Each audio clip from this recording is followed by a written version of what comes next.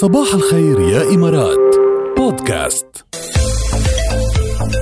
اسمعوا كتير منيح يا جماعة، إذا بدكم ترتقوا بشركتكم يعني لتصير عالمية وتستكشفوا عالم من الإمكانيات والفرص بمجال التجارة الإلكترونية، وإذا كنتوا عم تفتشوا عن حلول هي الأنسب لشركتكم، بدكم تبلشوا من dubaicommercecity.ae. هي الوجهة الأمثل للتجارة الإلكترونية اللي موجودة طبعا بدولة الإمارات.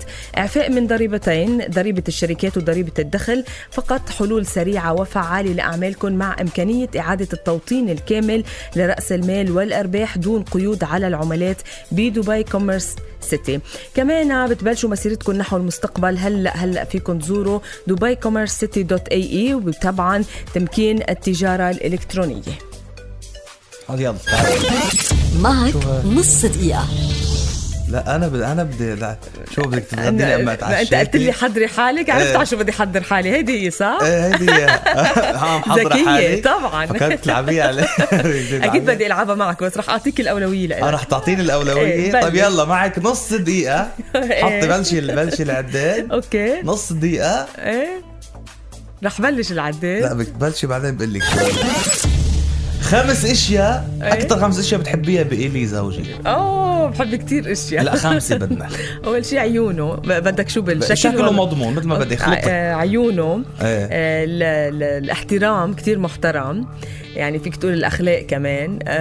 بحب كتير اشياء، كل شيء فيه بحبه يعني. ما تتخيل 5. شو بعرفني؟ الاخلاق والاحترام وعيونه طلعوا 3 بس. بحب كل شيء فيه يعني. صعبت علي. الله يخليك والله.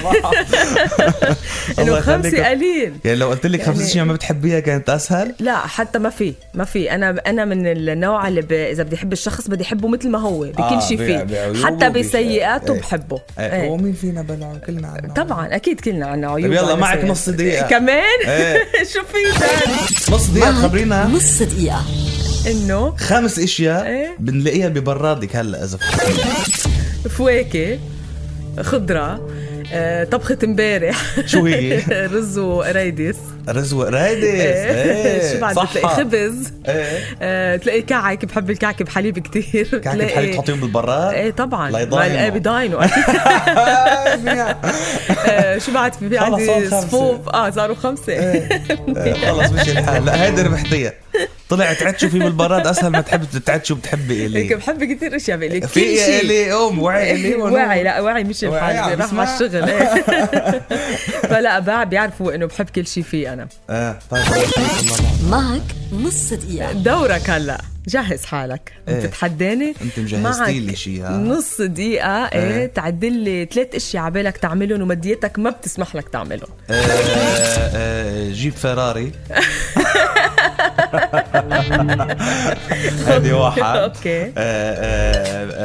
اشتري فيلا على بالجبل بلبنان. فيلا مثل فيلا بس بالجبل بلبنان تحديدا يعني. اوكي.